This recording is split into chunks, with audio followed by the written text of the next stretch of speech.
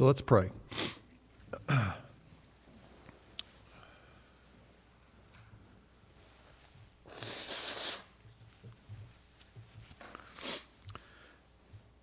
gracious Father, we thank you that the gospel is such a solid rock foundation that upholds us in every vicissitude of life and all the changes of life, all the things that threaten us. Thank you for the way we started our service today, Lord, reminding ourselves that we are more than conquerors. Even death does not separate us from the love of Christ. We thank you that there is the joy of knowing we're citizens of heaven in this earth. We thank you, Lord, your grace is enough. All these things, Lord, are certainly true. And so I just pray for your grace for me, Lord. I feel in many ways very weak.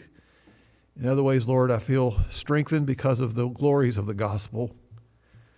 And in many things I have to be thankful for in the midst of sorrowing. So, Lord, I pray that you would bless the hearts of your people here with what I've been blessed with to think about and meditate on this week as we rehearse once again the wonders of your gospel. I pray for your help in the name of Christ, I pray. Amen. I felt led this week to build upon what we celebrated last week, and that was the resurrection of Jesus Christ. And I would just start off by saying again, that the resurrection of Jesus Christ is not peripheral to the Christian faith. It is an essential element of the biblical gospel. If Jesus was not raised from the dead, all of us remain in our sins. And this morning I want us to think through the logical relationship between Jesus' resurrection from the dead and the complete forgiveness of the sins of everyone who is joined to Christ by faith. So turn with me in your Bibles to Romans chapter 4. Romans chapter 4, verse 19. In this passage, the Apostle Paul is emphasizing this idea of showing that God's work of salvation has always been consistent. It's always been by faith. It's not by doing what the law says. So he goes back to Abraham, and he says, Abraham, who lived before the law was given, he himself believed, and he received, in a sense, salvation by faith. So let me pick up in verse 19. Without becoming weak in faith, Abraham contemplated his own body, now as good as dead, since he was about 100 years old, and the deadness of Sarah's womb. And yet with respect to the promise of God, he did not waver in unbelief, but grew strong in faith, giving glory to God, and being fully assured that what he had promised he was able also to perform. Therefore also it was reckoned to him as righteousness. Now not for his sake only was it written that it was reckoned to him, but for our sake also, to whom it will be reckoned as those who believe in him who raised Jesus our Lord from the dead. He who was delivered up because of our transgressions and was raised because of our justification. And therefore, having been justified by faith, we have peace with God through our Lord Jesus Christ. The word of the Lord. And what I want us to focus on this morning, by God's grace, is to draw our attention to verses 23 to 25 of chapter 4. And there are three questions I'm hoping to answer. First question, what is the meaning or what's the definition of justification? Secondly, what is the basis of justification? In other words, what did God do to provide the grounds for a believer's justification? And lastly, what is the only means of enjoying these blessings of justification? First question, what does it mean? I wonder how many of you have ever been to see your physician or a physician, perhaps a specialist, and you've been examined by that specialist in his office, and next thing you know, he's trying now to explain to you what he's learned about your condition. And in the explanation, he says a lot of things, but you have no clue what in the world he's talking about. And oftentimes the reason why is because he is using a number of medical technical terms to describe exactly what is wrong with you, but you're not familiar with any of those terms. And so you often say, well, okay, doctor, what does that mean in simple English? Well, I want us to make sure that we don't just keep going in this sermon using theological terms that we have no idea what they mean. So I've provided in your notes there from Wayne Grudem's Systematic Theology, very helpful book on many levels, his definition, and I think a good summary of the idea of justification. Justification is a spontaneous act of God in which God thinks of our sins as forgiven and Christ's righteousness as belonging to us. And God declares us to be righteous in His sight. Now, there are many verses that would support this definition, and we can spend all morning looking at those, but I just want to give you a few samples of that. First of all would be Romans chapter 8, verse 1. There is therefore now no condemnation for those who are in Christ Jesus. In other words, justification is a legal declaration of God that believers are just in His sight, and therefore they are not facing His wrath. They are not facing further judgment and being punished for their sin. Romans chapter 8 is another, at the conclusion of that chapter, verses 33 and 34, teaches that those who are justified are not subject to any charge of guilt. He says in verse 33, "Who will bring any charge against God's elect? It is God who justifies." And then if you look in chapter 4 of Romans, again, the justified person's sins, they are completely forgiven. More than that, justification not only includes the forgiveness of sin, but those whom God justifies, He declares to have the merits of the perfect righteousness of Jesus Christ. Notice there in chapter 4, in that repeated phrase, Abraham believed God and it was reckoned, it was credited to him as righteousness. It's hard to believe, but in the courtroom of heaven, the judge of the universe declares a verdict whereby the penalty for our cosmic sin, our defiance of the God of all creation, that our cosmic sins, therefore all that penalty has been transferred to Jesus' account. And Jesus' righteousness has been transferred to our account. So that Paul in Philippians just marvels at this when he says in chapter 3 of Philippians, verse 9, he says, I don't have a righteousness of my own that's based on the law. That is, I've done all these things. But I have a righteousness that is through faith in Christ, the righteousness from God that depends on faith. In other words, the perfect righteousness of Jesus Christ is imputed by God to those who believe, and the guilt of those who believe is imputed to Christ. And so that points us to, of course, the verse that just summarizes this teaching so clearly in the Scriptures. If you're not familiar with this verse, you should have it underlined in your Bible. You should meditate on it. This is a summary of our whole sermon today. 2 Corinthians 5:21, the last verse of the 5th chapter of 2 Corinthians.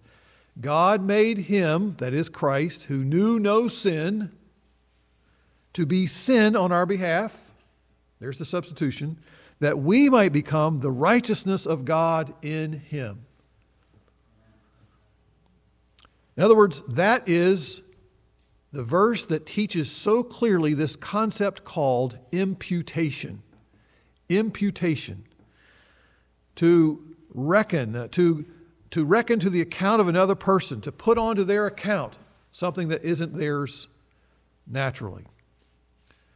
An example of this, again, imputation example would be Paul writing to Philemon, who was a rather well-to-do gentleman who had many people under him who worked for him and who had employees, I guess you'd say, or slaves, one of whom was Onesimus. Onesimus had run away from this guy named Philemon, and Paul crossed paths with him while in prison. Paul points him to Christ. This man apparently had done some things wrong in leaving his slave owner, if you will, or his master. And so he's urging Onesimus, go back now to Philemon. And so he's sending this letter with him to go back and make things right. And so Paul says this to him, to the owner. He says, if Onesimus has wronged you in any way or owes you anything, then he uses this key word, charge that to my account. Imputation. That's what it means. Now, why is this so important? Oh, this is important for many, many reasons, but this is a very serious battleground in the 16th century during the Reformation, because there's a big distinction between what the Reformers understood. This concept of justification by imputation is so much different from the Roman Catholic view, because the Reformers said justification is an instantaneous act of God by which he declares us righteous. Whereas the Roman Catholic view is that it's a process of justification. In other words, the Catholic Church understands that justification is based on an infused righteousness, not imputed. I know I'm using big words, but it's an infused righteousness. That is, a righteousness that God actually puts into a person. A righteousness that changes that person internally, and it results in differing measures of justification. And that's what we call impartation. That is, they believe that God would give us something, make us different, and then we would then be granted a status before God because we've been changed. Problem is that this view leaves the Catholic adherents wondering whether or not they are in that state of grace, because they're constantly trying to get back to make sure that things are right between them and God. Because they are in the state of justification, they have to try to make sure they go through the hoops, through the various forms of the sacraments. And thus, virtually all Catholics are denied the experience of God's complete acceptance and favor in this life, because they're always in need of somehow trying to resolve those issues. And that's why the Protestant theologians came up with this term, forensic justification. Okay, he throws another 25-cent word around. Here we go, forensic. What in the world is that talking about? That just means it has to do with a legal procedure, a legal proceeding. Forensic. Here's a good explanation in your notes. I believe I have a quote here from John Murray in a very good book called Redemption Accomplished and Applied. This is what Murray says. Regeneration is an act of God in us. That is, he quickens us and makes us alive, changes our heart.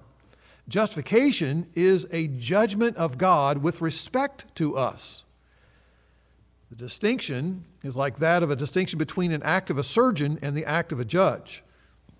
The surgeon, when he removes an inward cancer, like, for example, a tumor of some kind, he does something in us.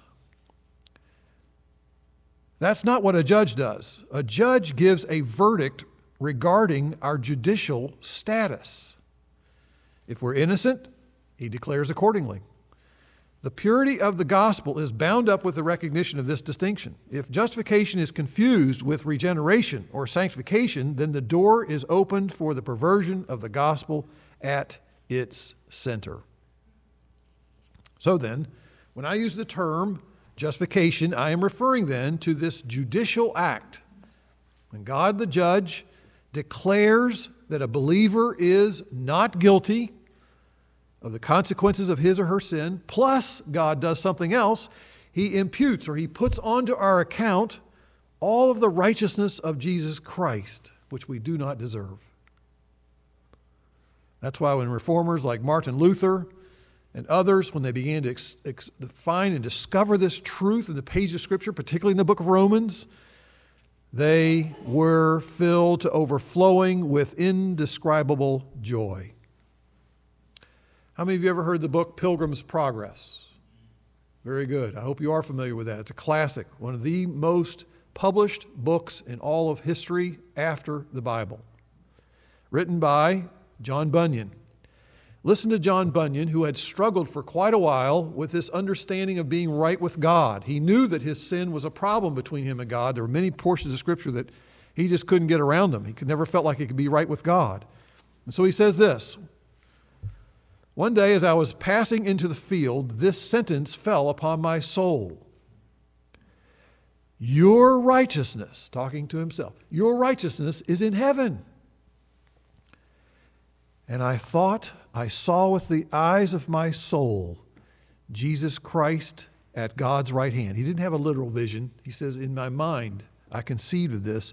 And there, I say, was my righteousness, so that wherever I was and whatever I was doing, God could not say of me, he lacks my righteousness, for it was in front of him. I also saw, moreover, that it was not my good frame of heart that made my righteousness better, nor yet my bad frame that made my righteousness worse. For my righteousness was Jesus Christ himself.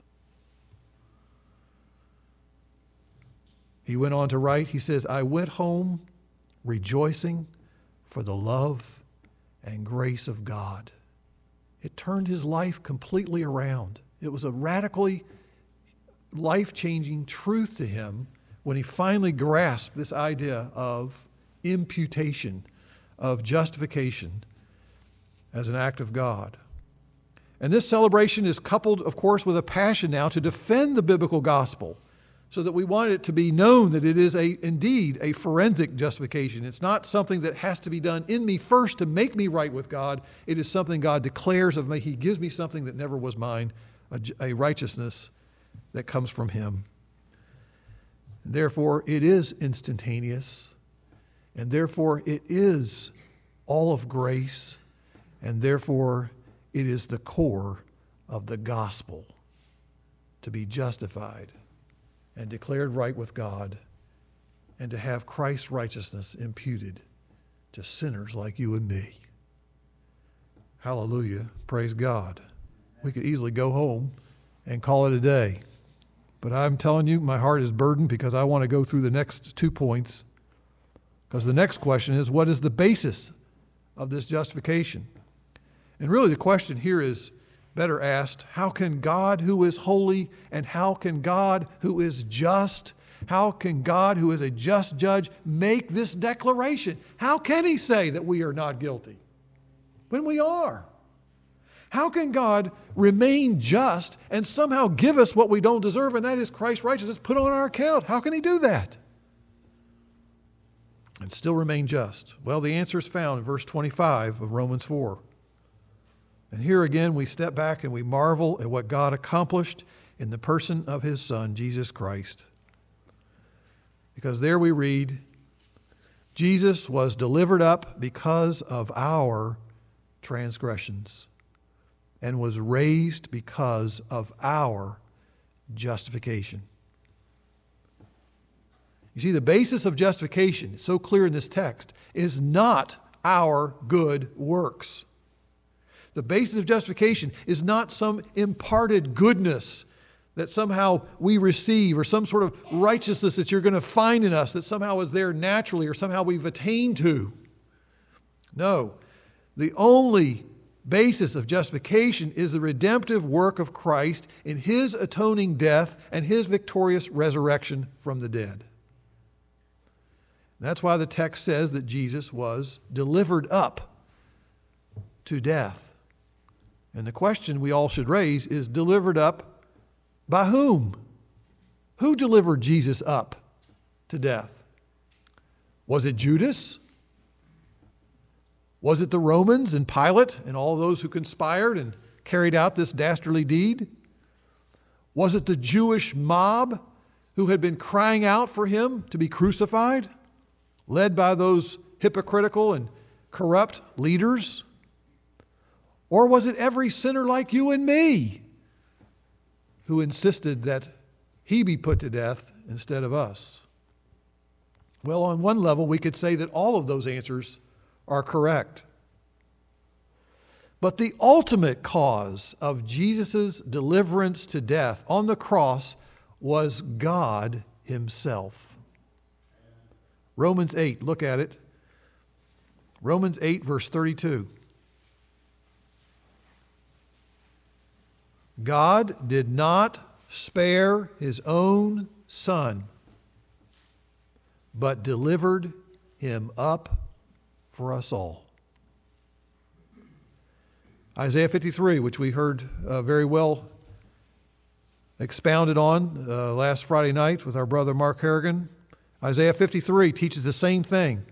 We read that he was pierced through for our transgressions. He was crushed for our iniquities. All of us, like sheep, have gone astray. Each one of us turned to his own way. But the Lord has caused the iniquity of us all to fall on him. And then in verse 10, the Lord was pleased to crush him, putting him to grief.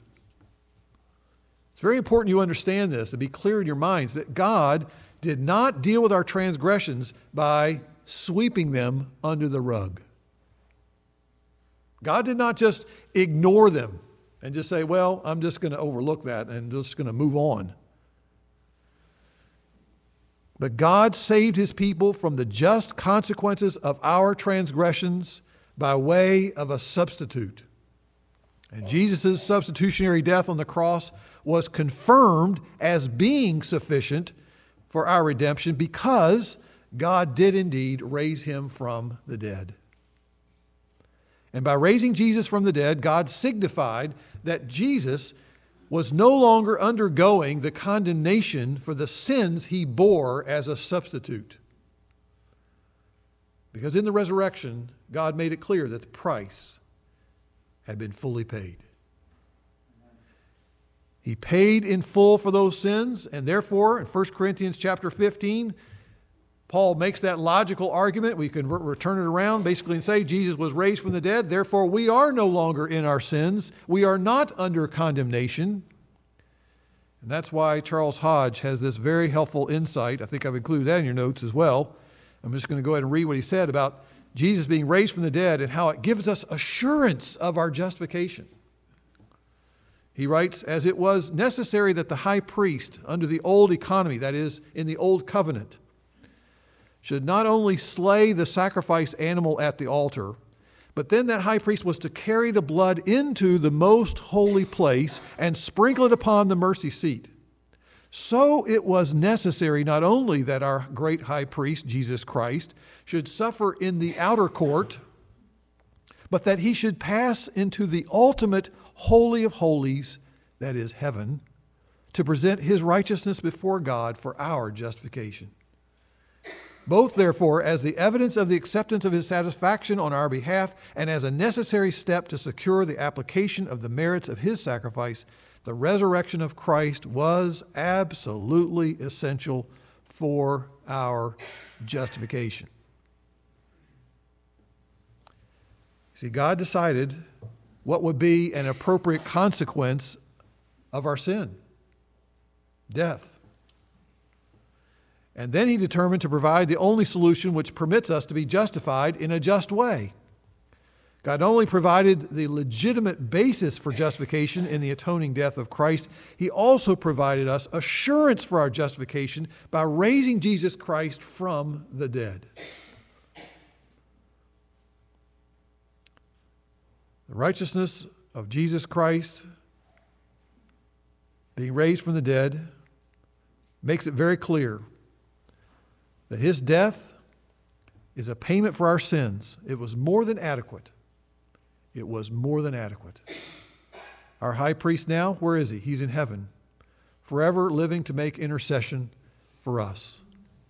And the empty tomb of Jesus means that we can enjoy the full benefits of his atoning death, knowing that our sins are paid in full. What we lacked, we now can have by faith, a righteousness from God. That brings me to our third point. What is the only means to enjoying this justification? Or another way of asking it, how can I attain a right relationship with God? How can I have this standing before God, being declared right with him? And the answer is found throughout chapter 4. It's there a gazillion times here if you just read the text. Abraham believed God. It was counted to him as righteousness. It will be counted, verse 24, to us who believe. The answer is by faith alone. By faith alone. Romans 5:1. Therefore, having been justified, what? By being a good person? By being a person who stops doing certain things in your life? by being a person who starts attending church or who becomes baptized or whatever, who starts a new chapter of life, a new way of living. No, you're having been justified by faith. We have peace with God through our Lord Jesus Christ. It's relying and trusting on God alone. Because that expression of faith in God is a way of glorifying God. It acknowledges that we are helpless and God is sufficient. And therefore, God has us in mind. He had us in mind when he had Moses write those words back in Genesis. It was credited to Abraham as righteousness. God basically is saying to us, listen, I want you to know that faith in Christ will put you, all of us, all of God's people, on good terms with God. If we will trust God, he will count our faith as righteousness. We will never gain a righteousness from God by relying on our own acts of piety. We'll never gain a righteousness by anything else we might accomplish in this world. The only means to be justified is to extend the empty hands of faith. It is therefore the only means to be justified is to completely rely upon God, who in grace provided redemption to us through the death of Christ on the cross and his resurrection from the dead. And therefore we must renounce any trust or any confidence in our own good works or the lack of such. Instead, we must rely fully on the perfect righteousness of Jesus Christ.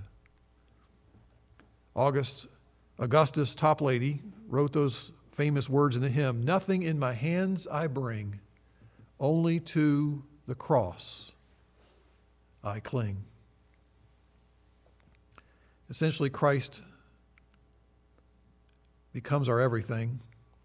God says to us in the gospel, listen, I have a righteousness for you, and you have no righteousness of your own. So rely completely on me and the redemption that Christ has accomplished for you. If you trust me, I will impute to you the righteousness of Jesus, and you will enjoy terms of peace and wholeness and restoration and reconciliation with me as your Savior, Redeemer, and Lord. Unfortunately, some of us keep thinking that we need to do more to be right with God. Or others of us think that we cannot enjoy God because we're not doing enough. Or we've done some things we can't seem to let go of from our past. And the call today is for everyone here today is to believe and put your faith, put your trust in Christ and Him alone.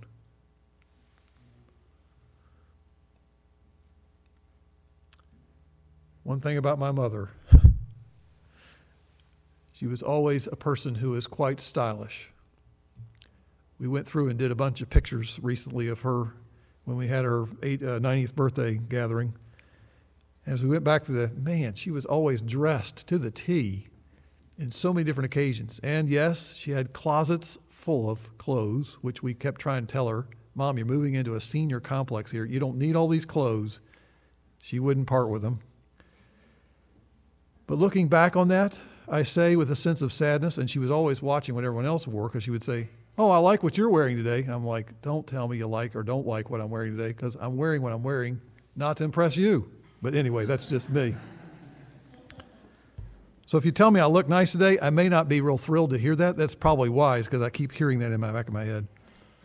What I'm saying to you is, though, listen, I think fundamentally, and I'm not trying to, I just want you to know that my mother, I think, fundamentally struggled to feel as though she was accepted by other people. I think she was deeply insecure about how she appeared to other people. And she strove very hard to always look nice, and she did.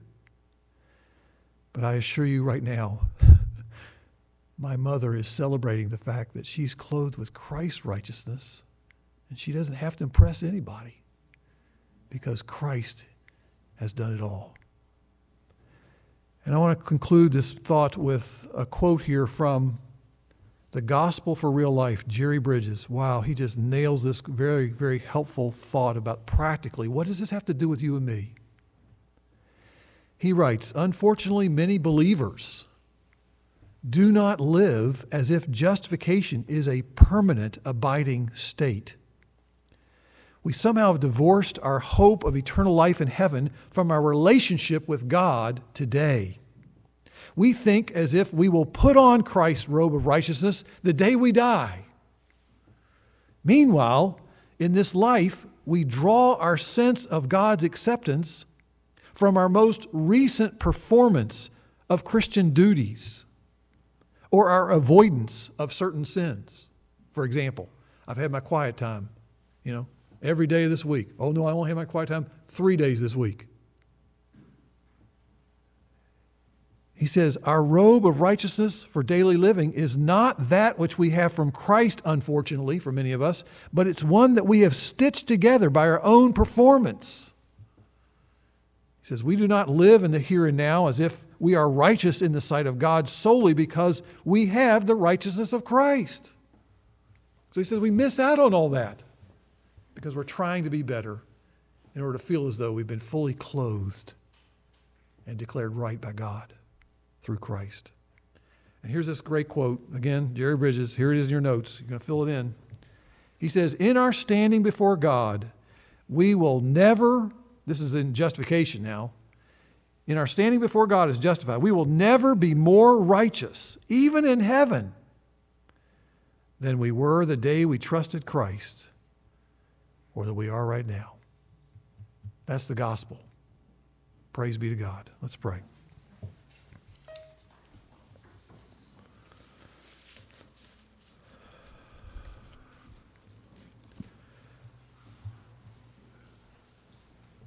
Father, your word says that we are to preach the word in season and out of season.